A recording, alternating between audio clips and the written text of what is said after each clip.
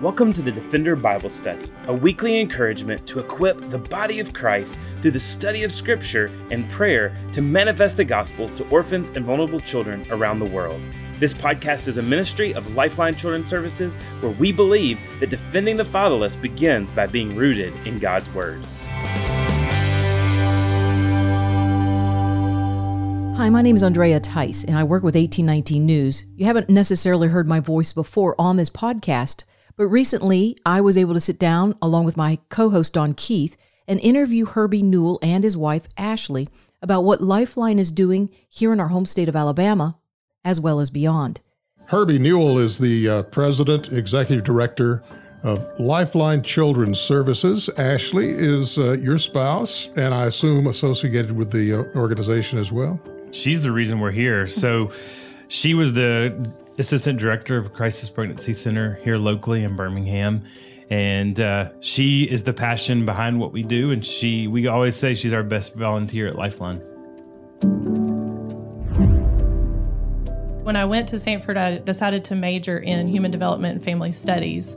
But with that, then I started volunteering at Save a Life, which is a local crisis pregnancy center here in Birmingham. And I started out just answering the phone. And then I realized that I had such a heart for the women that were walking through the door. And so I wanted it to take it further than just answering the phone. And so then I went through their counselor training program and just got involved in all the different aspects of their ministry. They have parenting classes, they have abstinence education in the schools. I loved one-on-one counseling with the women in the counseling room. And I think too, it just, it helps us that part of my life helped me realize that, behind these women that are in the crisis pregnancy they're very scared and they don't know what to do.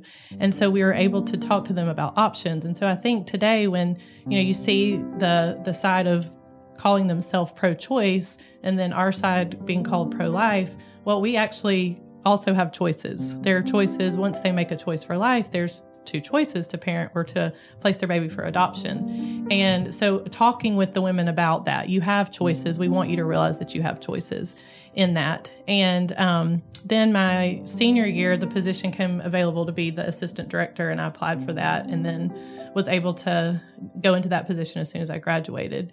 And I stayed at Save a Life for 3 years until I had our first child, and then I took early retirement, as my husband says. I love that, yeah. Yes, but I really enjoyed my time there. And at night, we'd come home. At the time, Herbie was working in an accounting firm, and we would come home and say, how was your day? And talk about different things. And I think just through our conversations and prayers for the women that I ministered to, that our hearts really grew for the woman and also for her baby, but especially for the woman.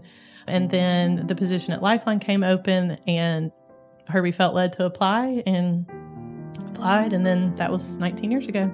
So, 19 years. Yeah. So jumping over to Herbie for a second, yeah. Lifeline was already established, and then you came in as CEO or a director of sorts after being in accounting. And wow, tell us about that. That seems like kind of quite a shift.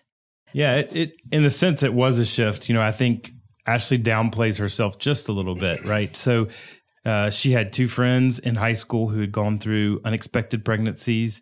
She had a passion for women in crisis. Even with her story, I mean, she exuded empathy and love and passion and care for those. And so at the dining room table, it ended up being debits and credits were nowhere near as interesting as these life stories, right? And the real life adventures that she was living out each and every day at the pregnancy center. So I probably was a little bit more of the rudderless ship in a sense of believing that the Lord was calling me to some sort of ministry, but not knowing exactly what that was. But also having this love for business, having this love for starting things, kind of being even a chronic entrepreneur in high school, starting little different businesses or different ventures. So how do you mix ministry and kind of this chronic entrepreneurship? So I went to Sanford University as well, but when I went, I was just counseled, don't go get a seminary. Get a seminary degree if you want to do religion, but don't get any other type of degree. Get a business degree, which was great for me. I loved business. That seemed like something to do. At the time, and shout out to our alma mater, they have tons of business degrees now. At the time I was there, it was business management or accounting. And accounting seemed to be much more in the entrepreneurial space of if you could help think about profitability and do an income statement and a budget, then you're probably going to be able to help to know if a startup or if something entrepreneur was going to work. So I did accounting, practiced accounting for several years. And then the Lord was just starting to show us through dining room conversations over dinner, that this passion that God had placed in her heart, put her in a vocation, was really something he was calling our family to. Because a lot of the questions we had around the dining room table were really challenging our core belief, right? Here's a woman who has no hope. She's impoverished. There's no support system, but we still believe she should choose life. So what are we going to do now? Like, what do we do now that we've told her you should choose life and she chooses life? As believers, what's our next course of action? As people of life, what's our next course of action? And so it just was an instant kind of follow-up to the work she had been doing of saying, let's join a ministry and be part of something that's going to help these children once they're born, and it's going to help these women once they give life to these children. Lifeline Children's Services and their staff of 200 does almost everything you can imagine to be there for vulnerable children and women. They've placed over 4,300 children up for adoption, have helped over 2,000 orphans, trained over 1,400 families to become foster parents, and provided almost 7,000 hours of counseling. And in those moments of desperation, when women consider aborting their child, how does Lifeline help them choose life? I think a lot of it is ongoing counseling. So that's what we do at Lifeline is not just one time that we're meeting with the birth mother, it's ongoing. We like to have as much time as possible with her throughout her pregnancy to talk with her about all these different things. So if she's made a choice for life, then helping her realize parenting is pretty difficult. And if you have goals for yourself and you want to perhaps finish school or go to school or have a job or anything else, this may not be the right time in your life to parent, but you can also choose life for your child and place them with a family who can raise your child, and helping them see that choosing life and placing their baby for adoption is the most heroic thing that they can do. Yeah, I think that's where we need pro-life people to say we're ready and willing and able to come around those moms. I think the biggest thing that I would say to that woman even is one thing, show her the life that's inside of her, and not just show it to her now. The great thing is we can get Doppler sound of a heartbeat very, very early now, and let her hear that sound of that heartbeat. This millennial generation is one of the most pro-life generations that has ever been around, because they can now see and hear inside of the womb things that in 1973, when the court was making the decision of Roe versus Wade, we didn't have that information. We have so much more. I had a good friend, Karen Purvis. She said, I love it when science begins to catch up with God. We now have so much more information to show a woman that this is a living, breathing human being inside of your womb. So the next question then is, what does abortion do for you? All abortion does for you is take the life of this child inside of your womb. It takes the life of another. Does it help you become, more successful? Does it get you a job? Does it get you out of the relationship that's abusive? Does it get you out of your systematic destruction? Does it get you to a place where now you're going to walk out and go to college? The answer is no. All it does is take away your child. So this whole lie that it's comprehensive women's health care is just that. It's a lie. But when you're trying to defend a lie, all you can do is lie more about the lie. But when you're standing on truth, truth begins to beget truth. And so what we would tell women and help them see is, we want to come around you. And we want to help you physically. We want to help you emotionally. We want to help you spiritually. That's why we need pro-life people in the church to say, we want to be there for the long haul. We want to stand with that woman when it's tough, when it's hard, when it's difficult. We want to help her find a job. We want to help her to get an education. Some of the most beautiful stories of Sunday school classes in our churches that are providing free childcare for a woman so she can go to school, so she can get a job, so that she can start to support for herself. That's helping her and actually holistically helping a woman a whole lot more than abortion ever does.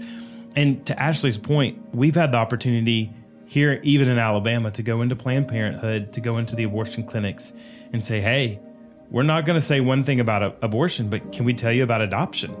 And almost every single one of them has shut the door because they don't want to hear anything that would dissuade a woman from abortion. And so I just want to use the word against them. That's not pro-choice, that's pro-abortion. I was just about to say, it is such a misnomer because they only have one choice. Right. So that's not a choice. Exactly. You know, it's pro something else, pro-abortion, but it's definitely not pro-choice. Right. Whereas pro-life is also equally pro-choice because we at least give two options. Right. That's right. Or a kind of a conglomeration of different options. What I love about what you just said, Herbie, is basically when you're getting the church people, Christians involved, it's calling the church to become what it was supposed to be. That's right. It's calling it to become the community, the network, the arms and feet of Jesus in the real world, right? That's right. On the ground. And so basically what this crisis is doing is just expanding people's faith and their faith in action. Well, and I think too, you know, obviously abortion ends the life of a child, but it's also detrimental to the woman. And so many people don't think about that. They just think, oh, I'll just go and abort my baby and then I can move on with my life. But the statistics show that if a woman aborts a baby, the likelihood for her to have a second, third, fourth unplanned pregnancy is astronomical. Whereas if a woman places a baby for adoption, what's the statistic? 75% less likely that she'll have another. To have another one, because it is a harder choice. Because like you said, they go the 9 months and then they have to make that decision of, I see this baby and now I'm choosing to place it because I'm recognizing that this family can give this child something that I can't. But I think it's just important to note that abortion is detrimental to women. When I worked at Save a Life, we used to have abortion recovery groups, and that was for any woman, anybody in the community who had an abortion and wanted to go through a healing class to go deeper and dive into that, what that had done to her emotional and mental health. And, you know, the suicide rates are higher, the depression rates are higher, anxiety. Abortion is not a pleasant procedure, and the noises that are associated with it then can cause PTSD in women later when they're perhaps having a dental procedure done or some other procedure done. And so it haunts them. And so what they think is a simple, easy, quick solution really affects them for the rest of their life. It's a lifelong trauma Yes. to your emotional being and your soul. Exactly. And the people that are offering abortion don't even touch on that. I was wondering, does Planned Parenthood tell people no, that? Absolutely I've not. never heard those statistics, and those are Absolutely amazing. not. Well, and too, you know, it's so disheartening when we hear that, oh, the pro-life movement doesn't care anything about the woman. Well, actually, we do. We care so much about you that we wouldn't want you to do this to yourself, because now you're going to have to live with the consequences of that for the rest of your life. And they're trying to sell even that chemical abortion is easier because you just take a pill. But we work with organizations. We're part of a national coalition of pro-life organizations. And some of our partners, Human Coalition, have a national hotline. They say they get hundreds of calls a week from women that said, I just took the abortion pill and I'm already having regrets. What can I do? Now, the good news is there's an abortion pill reversal. We've just got to get it out there. But if a woman truly... if this is no big deal, why does she pop a pill and instantly Regret it? And again, science, life goes back to prove God, his creation order, that the moment of conception, that woman is a mom. And now a brief message about 1819 News. Let's face it, 1819 News is here because the other guys aren't doing their jobs. Agenda-driven news with leftist ideologies sadly dominates the headlines. At 1819 News, we know you want the truth and that you can handle the truth. Our team of trained journalists work to earn your trust by bringing you the good, the bad, and maybe even the ugly. Check us out at 1819news.com for all the top headlines. Honest news. Alabama values. Let's return to the story. Do you, just curious, is there a ratio that you have as far as those willing, capable, now granted, some of them may not fall into the full category, but they're capable and willing to help families, building blocks on this side compared to the number of women that are having an unwanted pregnancy. Like 10 to 1, 5 to 1, anything like that? So I'm gonna feign ignorance a bit on the actual numbers of women that are having abortion, because I'm gonna also believe that there are chemical abortions that are not being reported. Sure. So if you just look at the medical abortions, it's 7 to 1, 7 adoptive resources to 1 abortion. When you put in the chemical, I don't know where that goes to, but I've got to believe it's at least 3 to 1, right? Where there are more resources of families that are ready and willing. Now, of course, the other side somebody would say is, well, yeah, but once they adopt, who are you going to find the next year, right? But they'll be there. Those resources will be there. Again, like what Ashley said as well, when women are faced with looking at those life options, she's faced to make a decision for that child. And even if she parents, she's 50% less likely to have another child outside of marriage or outside of that support. So it's breaking cycles even for a woman to choose life, where it's enabling this irresponsive behavior when we allow them to keep aborting their baby. So I do believe that there are more resources available for here on out, here domestically for children, versus the number of abortions that are being performed. Well, along those lines, Herbie, I mean, you've been at this for 19 years now? So I would imagine there's some people that come back now that were adopted babies that are now 19, 20 years old. And do you get to see, do they come so far as to talk to you? Do you have any of those stories? So, I mean, a couple of stories that just come to mind is, after 19 years, it's been interesting to even see the family. The very first day I started Lifeline, there was a family that adopted, and their daughter just graduated from high school. And so that's kind of interesting and neat to see these children. They're now graduating from high school. I think probably the most beautiful story in my tenure was one of the first cases I had when I started. And the child had been placed earlier, but there were some different legal complexities that were going on. And the child was actually with a couple that were missionaries overseas. And this birth mother was so resolute about the decision that she had made. Beautiful young lady, came to know the Lord during the whole process. And about 5 years ago, she's now married, following the Lord, and she came back to adopt, and we were able to help her adopt a child through Lifeline. So she had placed a child, and now she's an adoptive mom.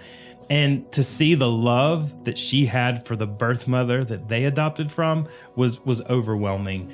And so, certainly have seen kids, but even that life change, that cyclical life change that we see has been big. And then even some of the children, probably one of the most emotional was a child, and where we go to church, the baptistry, you give your testimony, and this child was profoundly deaf, adopted from China, and his mom was translating as he was giving his testimony in sign language. And one of the things he said is he hoped to one day be able to go back to China to share the gospel with those who were deaf, who might never have an opportunity to hear the gospel. So just seeing those stories of life change and the impact being so heavy on women and children that they now in turn want to go do something that's huge and something that's missional on behalf of others. Switching gears here just a little bit. Obviously, you, Herbie, and Ashley are a team. Ashley, your choice to help is the impetus, like Herbie described, for what you both are doing now. But you have 3 kids of your own. We do. And tell us about how you've incorporated your kids into this mission, this family mission, really. And it has to do with children that don't have the parent, the mother on the other side, or the adoptive parents on the other side. Yeah, so we just feel really strongly that, like you said, it's a ministry of our family. And so Herbie's been at Lifeline 19 years, Caleb's 17. So our children know nothing other than Lifeline. And we try to go to everything that we can go to, every fundraiser, every event. And so through the years, we've just taken them with us a lot. So we also homeschool, and so that has given them a lot of opportunity to travel with us. And so 2 different summers, we had the opportunity to take them with us overseas. So I think it's 9 years ago this summer, we took all of them with us to China, and we were there for 6 weeks. And so in those 6 weeks, we were able to visit orphanages, multiple times a week. And so they were with us when we were playing with orphans and children and loving on them. And even at 3 years old, Emily, our youngest, was 3 at that time. And we got back to the hotel room one night and she started crying. And I said, "What's wrong?" And she got it at 3 years old. She said, "They don't have a mom and a dad who's tucking them in tonight." And so if a 3-year-old child can get it, anybody can get it. And so they just had been impacted by that. So 6 weeks of traveling around with us into those different cities and seeing those orphans, it really affected their hearts. And then 4 years ago, we went to the country of Colombia. We spent 5 weeks there, and we went around training foster parents. So trying to get locals so that it's not like, okay, here we're coming in as an American and we're going to tell you what to do. It's training them, indigenous people, to take care of the orphans in their country. And so that was part of the mission of our trip that time, was to equip, the mission of Lifeline is to equip the body of Christ to care for orphans. And so we were equipping the church there. We had a church conference, and then we were also doing foster care training, and they were also able to go with us into the orphanages there and see that. And so I think it was 7 years ago, they saw that we were exhausting our resources and trying to figure out, like, how can we, who can we tell about Lifeline? How can we raise awareness and raise funds for Lifeline? And they came to me one day, and they had been trying to think of a way that they personally could help Lifeline. And so that led to us going to a park and them hosting a lemonade stand. And, at first I was kind of like, oh my goodness, like, I do not have the heart to tell them that $10 is just really not going to would be a big day. Go very far. Yeah, right. But I didn't have the heart to tell them that. But in sitting there, it was, a hot summer day. So we had a lot of time to think and a lot of time in between customers. And they said, this is a really simple idea and it's not hard. And so we can encourage other families to do the same. And then it was just like this mini brainstorming session. Another child said, well, Dad knows a lot of people we could ask if they could match what we make. And so then that night, we did a lemonade stand 3 consecutive days. And so the first night, when we got back home, we called the development director at Lifeline at the time and said, hey, we have this idea, and what do you think about it? And let's call it Stand for Orphans. And so that night, we bought the domain name for standfororphans.com and .org. And then now it's been 7 years and $350,000 later. That's a pretty good lemonade stand, Yeah, that's some fantastic tasting lemonade there. So obviously that's not, our children have not raised $350,000 themselves. I'd like to make that clear. It's through encouraging others to participate and join us in this effort. And matching and that sort of thing. But and matching. Hey, you got to start somewhere. That's right. That's right.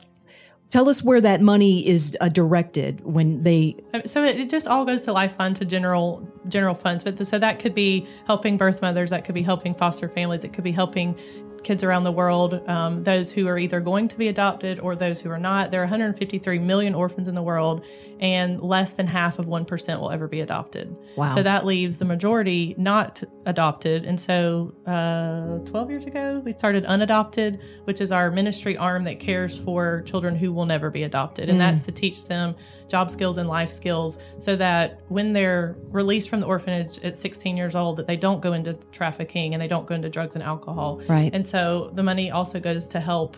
We have projects all over the world and over 20 different countries. It looks different in different countries around the world. It goes to help educate and teach them job skills and life skills. But a lot of times it's the kids that have done the lemonade stands that actually are directing where they want that money to go.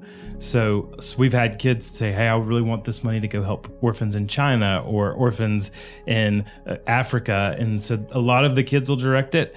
And some of the kids will just say, I want this to be used for helping kids in whatever way is best needed.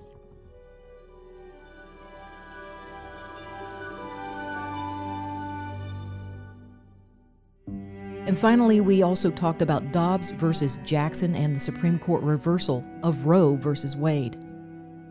Yeah, well, it's something we've been praying for a long time. It's something that certainly we've hoped that we would be in this situation. At the same time, I think we've got to realize that the fight for life is not over. right? It doesn't mean that abortion is going to end in our land. It just means it's kicked back to the legislatures. Certainly there are 24 states we know have trigger laws that will have some type of restriction on abortion. Here in Alabama, we'll have a total ban on abortion.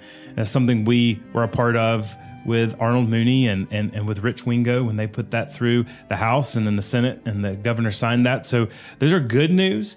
So it's exciting, but it's also a reminder, even as we see picketing and we see riots, of just how far this culture of death has infiltrated the hearts and the minds of the people in the U.S. Now, if it sounds to me like because of what Lifeline has already put in place and it is doing on a regular basis to all the different vulnerable aspects of women and children, that you're well poised to just continue plowing forward. Absolutely. So currently we're licensed in 16 states, which means we have boots on the ground, real people on the ground in those 16 states. Over the last several months, we've really been planning on this day and have networks of people in all 50 states now that we're ready and willing. We've already, never thought we would say this, but we've already worked with women in California now, which is not one of our licensed states, Illinois, and New York State. So kind of the three last states we thought we would be working with people, we've already seen opportunities to work. So we have been galvanizing for this moment, planning that it would come, but also realizing that even the states in the Southeast and even Alabama are not going to truly be abortion-safe states, right? We've already seen Planned Parenthood is paying for women in Texas to go to Colorado to have an abortion. We see companies like Apple and Amazon and Starbucks and others say, hey, we'll pay for our employees to travel and have an abortion. And then probably the thing that most people don't realize is the biggest cause of abortion today in the United States is not medical abortion, it's now chemical abortion. And so, and Planned Parenthood is sending pills to all 50 states right now through the mail to put them in the hands of women to end the life of their child. Yeah, that's actually terrifying because, when you feel like you've got a victory here in this kickback to the states and the legislation put in place, then it's like evil finds another way to squeeze through the cracks. That's and right. This abortion pill is the next step. That's right. For 19 years, we've been telling the church, right? We have to have action, political action, but we can't believe that political action is the only action we have to take. We have to be intentional on loving on the women that are in our sphere of influence, caring for them. We have to be strengthening our families. We have to be doing the things that will make abortion unthinkable and undesirable in our nation, and politically being activist towards the laws that will help us to that end. Thanks again for joining us for the Defender Bible Study. If you enjoy making this podcast a part of your weekly routine, we'd love for you to take a moment to subscribe, rate, and review the Defender Bible Study to make it easier for more people to find. For more resources and information on how you and your church can partner with Lifeline, please visit us at lifelinechild.org. Follow us on Facebook, Instagram, or Twitter by searching for Lifeline Child. You can email us directly at info@lifelinechild.org. We look forward to seeing you again next week for the Defender Bible Study.